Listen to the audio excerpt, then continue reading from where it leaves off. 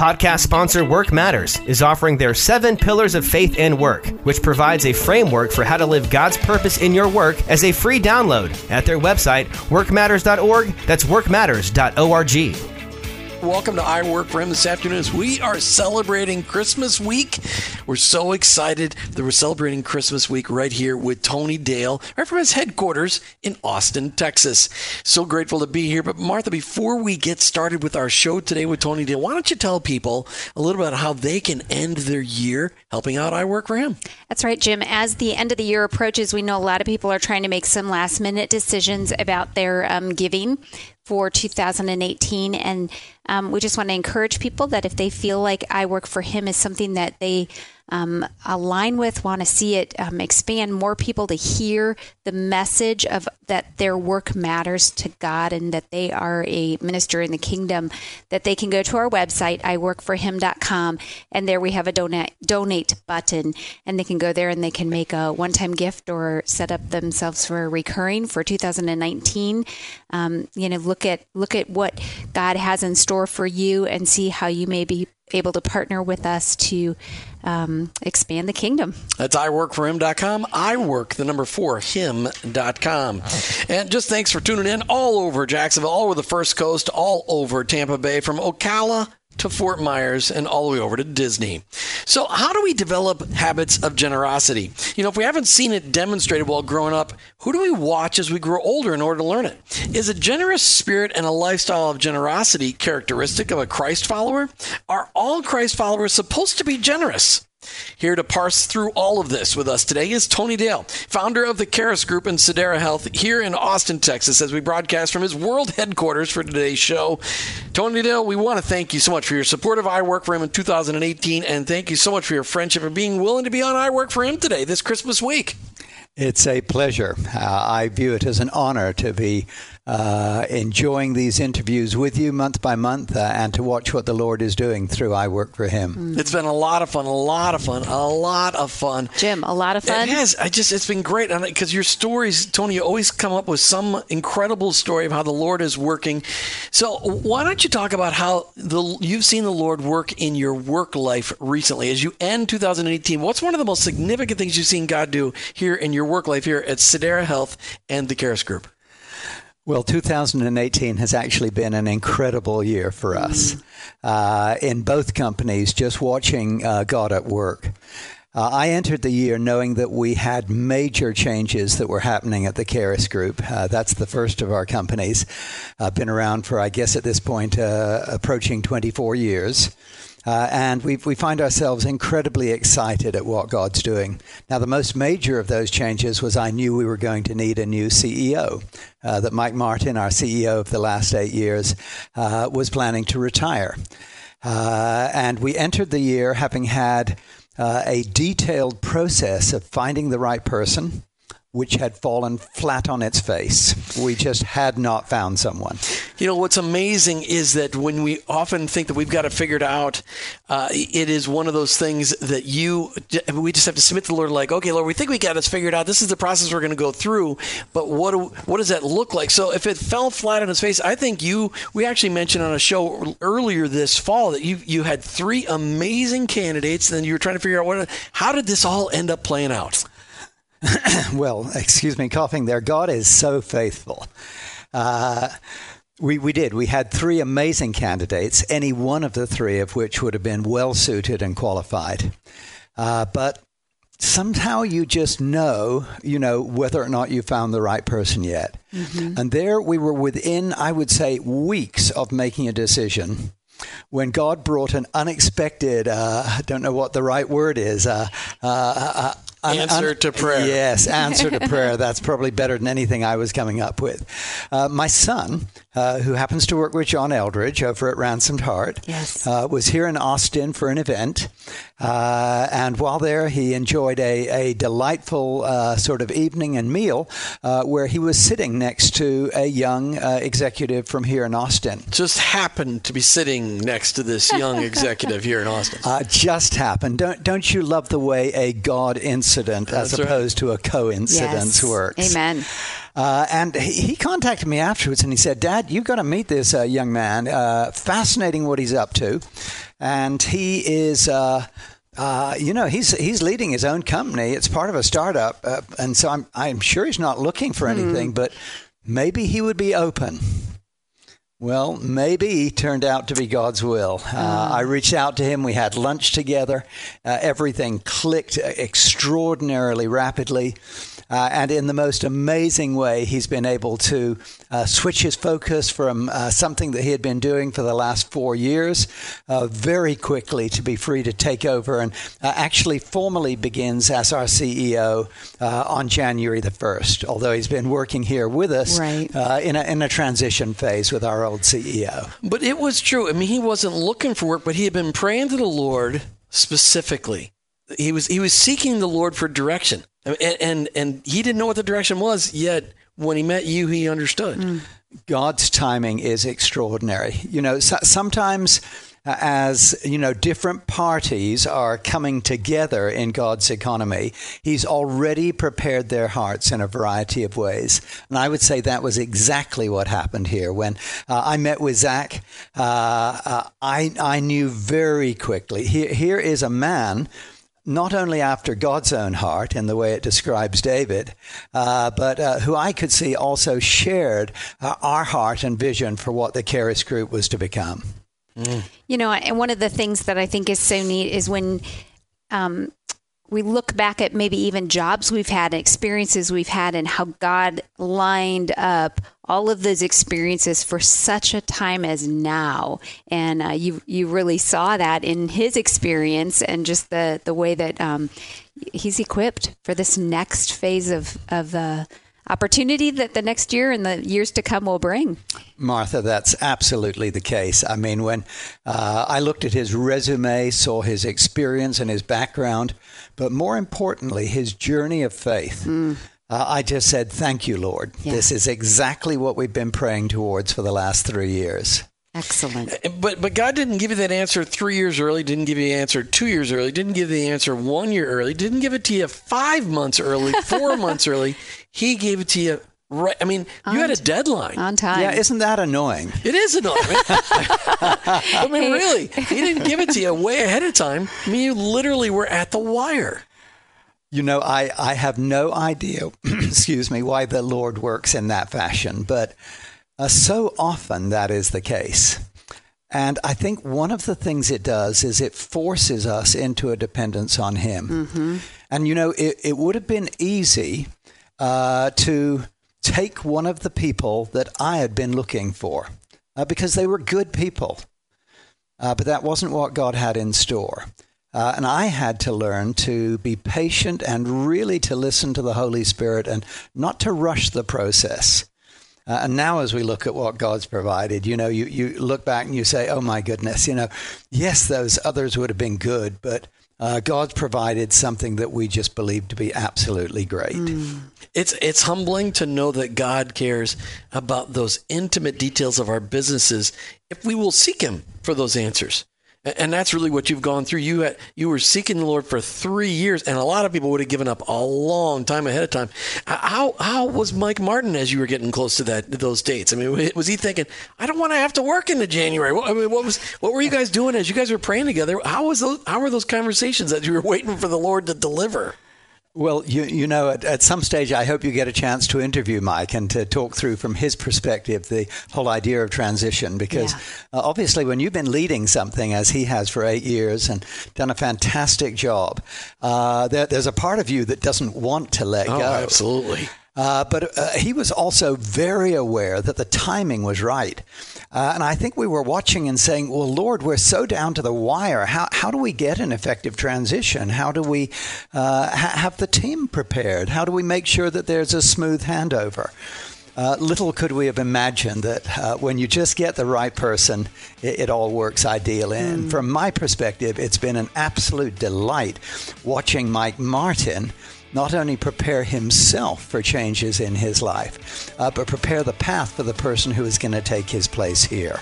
When we ran into Mike in Lubbock, Texas back in October, he promised us that after everything was transitioned, he promised us that he'd come on the air and share a little of that story. So we got that to look forward to in 2019. Mike, in 2019. That's right. I work for him, broadcasting from the world headquarters of the Sedera Health and the Caris Group. We're so grateful to be here with Tony Dale, one of our show's sponsors, just a great partner here with I Work for Him. And Tony, I wanted to ask about some Christmas traditions. As you grew up in England, because a lot of us don't really know how things are the same or how things are different. Growing up as a little kid, were you in London? Were you outside of London? Where were you?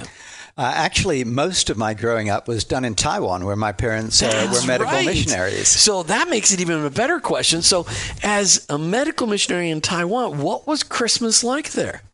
Well, my parents did everything, I'm sure, possible to make it as English as they could, because obviously we were in a completely different culture, and they wanted us to enjoy both the Chinese culture that we were there to serve, but also to remember our own heritage. And Christmas was always very important to us. I think of all sorts of stories, but, one of the ones I remember most clearly of my sort of young growing up experience on the mission field of Christmas was a Christmas where on Christmas Eve, we still did not have a turkey for eating the next day. My mom and dad were talking about it because it wasn't they couldn't afford a turkey or something, but every year, a patient had provided one because, my dad was family doctor to all sorts of people. So he had never gone out to get one because always, the Lord had provided through one of the patients. Now it's Christmas morning. And we still don't have a turkey. And so we're making last-minute family plans and thinking, we can probably get into, one of the American military clubs and just enjoy whatever they've prepared for Christmas lunch. But, it's about 10 o'clock as we're making these plans, and there's a knock at the door. And a patient arrives with a cooked turkey. Oh, my goodness. Everything prepared and ready. And, the very fact that it comes to mind, even as we're talking here, is just one of those many examples of how I watched in a family that really did depend on God and how I saw God provide everything that we needed. That's fun. That's a fun story. It is. And, I just think about, we like to have, especially when we're thinking about Christmas, you think everything in order and all the plans made and all the grocery bought. But what a beautiful example of just trusting and waiting on the Lord, and what a beautiful thing He provided. So as you reflect on Christmas and think about, just are there other things that you have seen now that you've been in America for years that you did differently in your raising up all your kids here? Yeah. Well, there are things that I would probably describe as different. And part of it is a function of growing up on the mission field. So, we didn't have family around. It was just mom and dad and us three boys. But our household was the sort that was always open to anybody and everybody. So right from the start, I watched my parents practice hospitality as it's described in the New Testament. Our home was always overflowing with people who were staying, missionaries who were passing through. I mean, I had the privilege of sort of meeting people like Corrie ten Boom and Brother Andrew and folk like this that, were childhood heroes. I think Christmas for us was, more of a celebration that just as God gave His Son, He also had given to us in every possible way. My dad's medical clinic was different because, back in the 1950s, Taiwan was just emerging from being a sort of a third world country and trying to feel its way into becoming a first world country. And there was a lot of change, a lot of rapid growth. He was one of the few foreign physicians in Taipei, the capital city. So he had a very mixed clientele. Nearly all the ambassadors and their staff were his patients. Nearly all of the missionary community were his patients. most of the American business or diplomatic corps were his patients, as were enormous numbers of Chinese living in Taipei who were at the very poor end of the spectrum. He used to describe his practice as a Robin Hood practice, that he would rob from the rich to take care of the poor. And I would watch how this worked out, and the love and attention that he really poured on everybody. And so for me, I had an incredible example in Mum and Dad of what it really meant to live out your faith. And so Christmas was a fun, enjoyed the presents, enjoyed looking forward to things, enjoyed the Christmas crackers, which I don't think are really an American tradition. No, they're not. The little thing that you pull and it pops and, out. Our neighbors, we did that once with our English neighbors. And so we still occasionally do that when our kids come over for Christmas. We like, remembering the British side of things. But those things, they're the trapping. They're the tinsel. The real meaning of Christmas for us was just incredibly and indelibly imprinted in us by watching the way our parents gave all the time to those around them. Jim, just a couple days after Christmas, it was when we were all tired and we're thinking, why did we do all the things we did during this holiday season? And let's just kind of take that and remember it for the next year and just say, let's focus on... We could only hold our attention that long. Well, you put it on your calendar. Put it in October 1st or something like that for next year to say, remember this year, I want to focus on the hospitality and the celebrating the people around us as opposed to all the trappings, and the trappings are fun and they're beautiful and they're sparkly and all of that. But, we get to a certain point in the year and we then say, why am I burning myself out? And I'm always so encouraged when I hear as a child, the things you remember are the people. Not all the crazy details of life, but the miracles that God did and the people that gathered around. So if we can take that into next year, we'd be great. Tony, one of the questions I was going to ask you is, why did you want to talk about generosity? But you just gave the answer. Your parents lived generosity before you kids. I mean, they were demonstrating it all the time. Oh, they absolutely did, Jim. And were they Jesus followers, your folks? Well, as missionaries, I hope so. Well, I didn't know what kind of missionaries. Okay. Yes, you would hope so. We wouldn't want to take those assumptions, but good one. They were not only Jesus followers, they were passionate. They came from a very well-known church in London called Honor Oak. It was the church that Watchman Nee was affiliated with when he spent time in England. So it was a church that really was a part of the British Deeper Life movement, or the Keswick movement, for those who happen to know the British background. And so absolutely, they were the sort of people who lived this. I mean, they consciously looked out for who might be on their own over Christmas. Were there single missionaries who, were likely to be missing everybody from home? Was there a business person who was over here who, through no fault of their own, if that's the right word, was going to find themselves on their own? And they were constantly looking at how do you give the ordinary.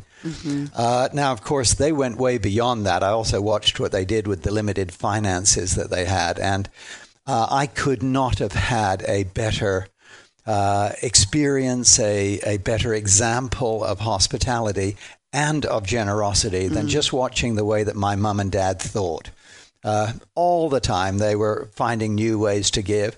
And the fascinating thing was, I watched that the more they gave, the more God provided. And he promises that. But he also says, hey, if we're going to hoard it all for ourselves, then, the pipe's going to get all clogged up and you're not going to get as much. When you look at this life of generosity that you saw demonstrated in your folks as medical professionals, I mean, they were not just generous with their money, but they're generous with their time. They're generous with their house, as you've described, but also generous with their medical practice. So that's what inspired you then to say, I want to be a doctor too. Is that where that all came from? Yeah, I guess. I wasn't one of those who, planned on being a jet pilot or, a famous politician or whatever it might. Now, I did think about trying to be a a soccer professional, but I don't think I was very serious. Yeah, I think of times where I would go out with my dad on house calls and just watch the way he worked with patients. And I don't think I ever really wanted to be anything else other than a doctor. I just saw the way he helped people. I saw the enormous respect and love that people had for him. And for me, it seemed very natural. I don't know why. Maybe that was something God put in my heart. I just never seriously considered anything outside of medicine. You got to love it when your father and mother lay out a legacy and you didn't run away from it. You're like, no, I want to be just like my dad.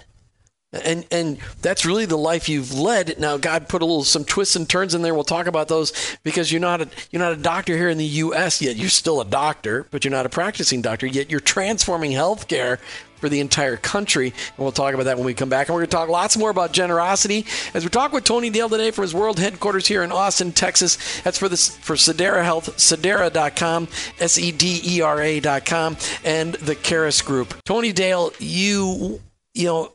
let's just ask some basic questions. You have a generous heart. And the Lord, I want to talk about Sedera just for a minute because we're heading into a new year and it's too late for somebody to switch their healthcare plan for 2019, but they could do it then at the end of the first quarter or something like that. Sedera is really all set up because it's about generosity. It's about sharing. It's about a whole bunch of people coming together as companies and sharing healthcare costs and helping reduce healthcare costs. And you said sometimes the healthcare sharing costs, when people do that instead of buying health insurance, the savings can be monstrous. Talk about Sedera just really quick. I know you hate this because I always put you on the spot and you're like, Jim, come on. I just want to talk about the Lord. Great. I want to talk about Sedera Health because it's the most unusual model in America for corporations, and it's transformative because it's got truth at the center of it. It's got the Lord at the center of it, and because you always said that all truth comes from God. Talk about Sedera. What is this all about? Okay, well, first of all, let me dispel a misconception that you communicated there. That's the third time I've blown something today already. The interesting thing there is most people think the only time you can switch from one plan to another is at open enrollment or something like that. No, insurance doesn't work that way. Insurance is a two-way contract, but the insurance company contracts with you, promising that they won't let you go before the end of the contract. But your contract with them does not bind you to them for any set period of time. What binds you is you paying your premium. So you can switch from what you were doing to something new anytime you want, just by stopping paying your premium. See, he really just set that up to make sure you would really explain it. No, I'm just kidding. I just want to make sure you had a clear understanding. That's very good to know, though, because that doesn't mean, okay, I got to wait a whole another 12 months. It's like, no, I can check out and see what's really going to be good for us. I think that's really important. And it actually comes to the thing you alluded to that, we do find that people, generally speaking, are saving in the 40, 50, maybe sometimes as much as 55 or 60% on their health cost and dramatically cutting their out-of-pocket expenses. So it's definitely worth looking at. But maybe we go back to the core, to where the concept of Sedera came from. I'm guessing most of your listeners are familiar with the Christian Healthcare Sharing Ministries. Like MediShare or Samaritan Ministries. Absolutely. And we love those people. And in our first company, the Caris Group, over the last 20, 25 years, we've actually been negotiating hundreds of millions of dollars of medical bills a year on behalf of those ministries and helping keep everybody's costs down. But those ministries are only available to believers, to those who can sign the statement of faith. And even the way the Affordable Care Act exempted those people from the penalty of, what was in the Affordable Care Act, it did it in such a way that it limited the formation of new groups and it limited the existing groups to only working with people who signed their faith statements. And so I said to myself, well, Lord, there has to be a way that we can take such a good approach and make it available to all people. I mean, the Word of God teaches us to do good to all men, but especially to the household of God. And so, we want to make sure that where we have really excellent working models of how to reduce medical costs, in a country that desperately needs answers for that. Oh, that's for sure. that we find a way to make it available to everybody. And that's exactly what Sedera is. I mean, I won't bore people with the technicalities and the research and development that went into making it possible. We're just very thankful that you did it all. Well, and you have to give the credit and the glory to God. You know, sometimes I say to people, if you look at what we're doing, it's clearly not rocket science. It's actually very straightforward. But it's only very straightforward once the Holy Spirit has, as it were, opened up, the eyes of your heart to see how it can work. And so the basic principle, yes, is one of generosity. You know, in the early Acts, it says that there were no needs among those Christians because whenever they had needs, they shared. Okay, let's update that 2,000 years and let's think of the sharing economy. And let's recognize that sharing is not just a Christian tradition. Whether you're talking about Uber or Lyft or Airbnb, you're talking about people who are sharing something they have, a resource, and in it they're providing a service to others.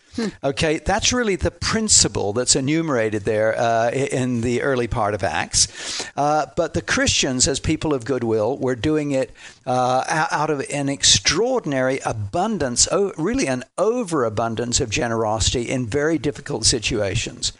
Healthcare to me is a bit like that, that we have a desperate need. We have a system that is in the process of bankrupting the country. We have a model, the insurance model, which I think began with really good intention.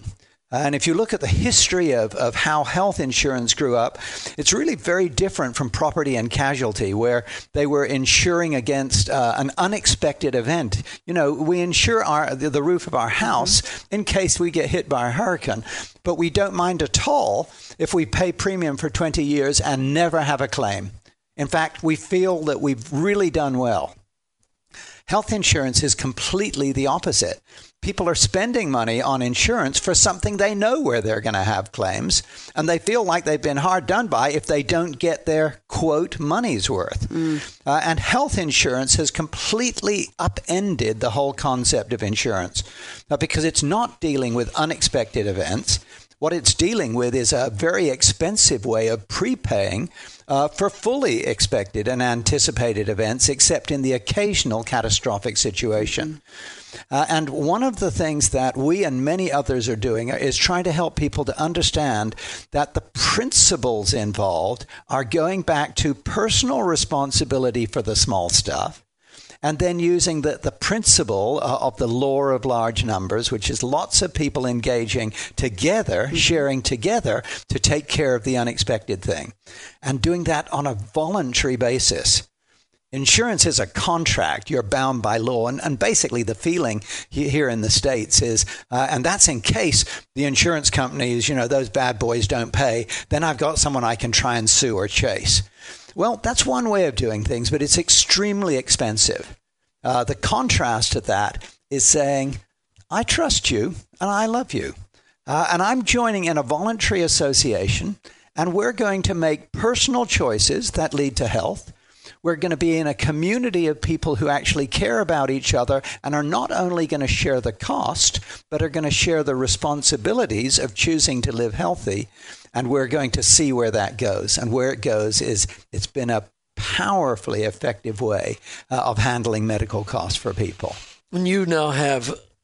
how many companies are participating in Sedera? Do you have any idea now? Oh, I'm probably trying to, have classified information wormed out of me here. No, that's classified. If it's classified, no. But no, it's not classified. Oh, you're being funny. We First you tell me I make a mistake and I misinform people. Now okay, go ahead. Well, let's put it this way. We're dealing with thousands and thousands of lives of companies, I think now in something like 40 plus states. And it's just been unbelievable watching how God is allowing this to explode over the landscape. because this nation is ready for completely new approaches to how to handle fresh health costs. Ideas. That's no right. question about it. I just love the generosity behind all this. So let's take that. Go ahead, Martha. Well, I just wanted to remind our listeners that if this is intriguing to them and they either themselves have some decision-making power or they can get connected to the person that does want to learn more about it, they can find out more at sedera.com, sedera.com. And although we know now that we don't need to panic about the new year and making a decision, every month that you can make a savings and make a good decision for your company is a good time to do it. Well, and if you could save that money, Tony Dale, let's say 40-50% on healthcare premiums, think of how much more generosity can be planted towards being a caring for your own employees better, caring for your customers. I mean, that loosens up a lot of wealth when you start looking at that. So let's talk to me about generosity. How did you watched your mom and dad demonstrate generosity? Right. But what if somebody doesn't have a mom or dad that they saw be generous? How do people learn to be generous? Well, that's a great question. And obviously, for those of us who are Christians, the Holy Spirit is working on our hearts. But I don't think generosity is just something that only Christians practice. But we know that's the case. I've lived in various cultures, and I've watched generosity as a part of the human condition. Really, it's an expression of compassion. And so, yes, we learn from watching each other. But if you've never had an example, there's nothing to stop you practicing on yourself. Jesus tells the story of all the people walking into the temple, and he says, and here were the wealthy religious leaders and others, and they were making a show of how much money they gave. Mm-hmm. It's, dare I say, it's kind of like having your name on it. Oh, and in the building campaign, we thank all these you people. Got a brick. Get the brick. Get the plaque. And people play on this wanting to get credit for it. Mm-hmm. And I think Jesus says, no, it's very, very different from that. And he picks out and he says, now, look at that lady over there. And he says, she's shuffling in. It's obvious she's poverty-stricken. And oh, look, she's putting something. Can you say, oh, it's that little brown coin. That's probably just a penny. Mm. But I can see in her heart, that's everything she has. That's everything she has. And, for the Christian believer, I think we have to understand that generosity, and this is going to sound odd, doesn't really represent that somehow I'm being generous. It represents that we recognize God gave us everything. Mm. It's all His. All we're doing is responding to what's already been given to us. And Jesus says, that what's required of a steward is that they be found trustworthy. If the Lord has entrusted us with financial wealth, it's not ours, it's still His. And so what's required of us is that we be found trustworthy. This is just an expression in response to God's love. And we're talking about generosity today because it should define, as Christ followers, it should define our very spirits. Yet a lot of us have had to, we don't know much about generosity. We think that giving is generosity or tithing is generosity, but Tony Dale, it's so much more. But when somebody, I mentioned before the break that there's a secret to generosity, and it's like a secret benefit to generosity, because generous people, they look and feel different than people who hog it all for themselves. Talk about that secret of generosity. It's it's not really a secret. It's all written throughout the scriptures. I mean, I printed out Bible verses and Bible verses and Bible verses. In fact, let me just read a couple of them. So, given will be given to you, good measure, pressed down, shaken together, running over, will be put into your lap, for with the measure you use, it will be measured to you. Proverbs 11:24-25 says, one who gives freely yet grows all the richer. Another withholds what he should give and only suffers want. Whoever brings blessing will be enriched, and one who waters will himself be watered. For where your treasure is, there will your heart be also. Whoever is generous to the poor lends to the Lord and will repay him for his deed. I mean, it just goes on and on and on. I found hundreds of verses on generosity. What's the secret to a generous person? Well, I mean, because there's like this secret hidden benefit to being generous. And that's a twist on it, but there's a secret benefit. Well, there's a huge benefit. Anyone who has enjoyed the privilege of being able to give knows that there's far more blessing. Just as Jesus said, it is more blessed to give than to receive, and it really is. There's an incredible payback, but that isn't why you give. The first of those verses you read, give and it will be given to you. I think that's been twisted in some Christian circles into... You think so? Yeah. Well, I guess I do, and obviously you agree with me. We're not manipulating God. What we're doing is we're responding to the nature of God. He's not saying you do it for the consequence. He's describing a spiritual principle that we reap what we sow. And so, built into, if you like, the law of the universe, the way God made it, is that when we give, we do receive. We receive in all sorts of ways that go way beyond any money payback. And in fact, I think even an expectation that God has to, if you give money, he has to give you money back would be such a narrow understanding of God, because his love for us goes way beyond trying to take care of just our physical needs. I think of anybody who has ever worked with any teenagers in any fashion, say you do this time of year, a lot of people go and they serve at a food bank or, do something to give to others. And often the case will be some kids that kind of drag themselves in and they know they have to do this because it's been organized for them to do it.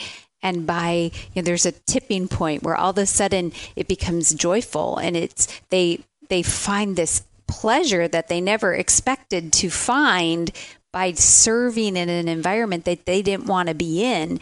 And that's, just one example of what generosity can look like of when you give in that way, you get back something you didn't expect. And it could be a joy. It could be just a fulfillment of knowing that you've helped humanity or you've helped someone show them some love. But sometimes when we get outside of ourselves and just give, the way that transformation that can happen is just amazing. Jesus said, Tony Dale, that he came to set us free. And to me, that's what generosity does. When you meet somebody of great wealth who's a generous person, they're free. Their money doesn't have a hold on them. Their stuff doesn't have a hold on them. Their garage of cars doesn't have a hold on them. When they're actually, most of the time, they don't have a garage full of cars. They've got a freedom that Jesus promised us, but that freedom comes, and this is to me the secret to generosity. They get a freedom because they're generous, because their stuff doesn't have a hold on them anymore. I think what you're saying is actually incredibly important. There's another verse in Proverbs where, the writer says, "Don't let me be so poor that I go out and steal, or so rich that I try and live my life without remembering you, God." And I think you'll often find when you work with people who are being generous, that they've learned it's not how much I have, it's how I can use what I have to fulfill the call of God on my life. And I know we're, in our last segment and likely to run out of time. I'd like to suggest that for those who are serious about giving, there are some really powerful resources.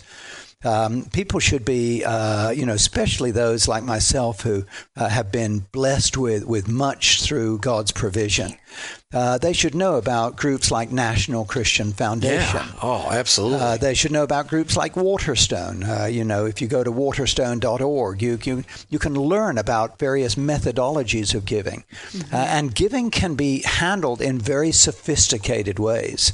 And so if, there are Christian CEOs listening to this, I encourage you, don't just think that by, giving 10% to your church, you've done your responsibility. No, you are a steward of what God entrusts to you. And you need to be as mature in your giving and as diligent in it as you were in creating that wealth in the first place. And the beauty of it is when you realize that you're a steward and not an owner, and you realize that sometimes God will ask you to just give some of it away, much of it away, sometimes even all of it away, as in the widow who gave that one small little widow's mite, but the freedom that comes with it, that none of that has a control, that it doesn't define who you are. Your car doesn't define you, your wealth doesn't define it. You're defined by your relationship with Christ. That's what generosity does. And the incredible freedom comes when you give it all away. I don't know what I sort of feel free to share, but if I give one tiny little story. Go ahead. We had started a Christian school back in London. We lived and worked in a very poor area of London.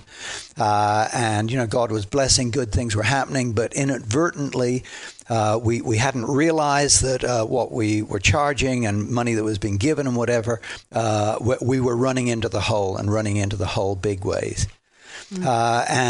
In the U.S., we would call that going to the red. We were going into the red, very much into the red. And we were in a church where hardly anybody had any money. I mean, even though I was only working part-time as a doctor, I had far more than most.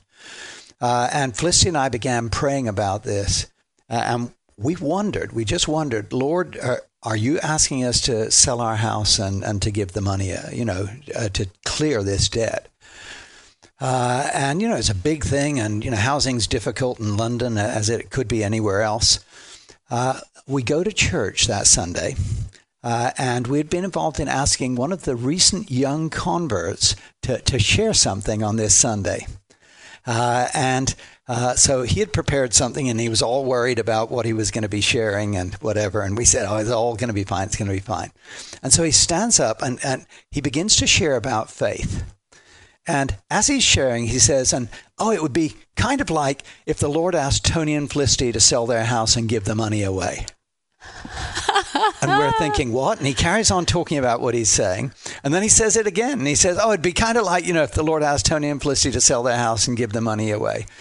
And we thought, well, Lord, you can't confirm it any clearer than that. I mean, here's this young believer, where did he come up with an example like that? And it's exactly what you're challenging us to do. Wow. Now, I'm so glad we had that experience, because that has really helped shape us for this probably 40 years since that incident, to know that, if I just gave you the economics of that one transaction that maybe cost us, I don't know, £40,000, which the Lord had given back to us in spades in the way he took us into a rental house, but it was property owned by the Queen's estate. They changed the rules, and the Queen offered all of her tenants, which at that point included us, the ability to buy their house way below market value. God gave it all back to us within a year. Wow. Now, whether he had done that or not, the lessons learned in obedience are so powerful. And that's what I want to encourage your listeners. Generosity is not something grudging. God loves a cheerful giver. Amen. And it's so powerful. So give. Amen. And as we end the year, consider that gift. If the Lord's laid a passion on your heart for a local ministry or a local nonprofit, somebody that is touching your life, don't just write a check for just a little check. Be generous. Sell something. Give it away, but be generous, because it will transform your heart when you let go. Tony Dale, thanks for hosting us here in Austin, Texas. Thanks for sharing some of your story. Thanks again for being a gracious supporter of I Work for Him in 2018. And we are so grateful. Thank you, Tony Dale. Happy New Year. Thank you. Thank you. Make sure you check out Tony online with his company, Sedera.com. Sedera.com. You want to transform your healthcare in your company? Check it out online, Sedera.com. You've been listening to I Work for Him with your hosts, Jim and Martha Brangenberg. We're Christ followers. Our workplace, it's our mission field, but ultimately, I work for Him.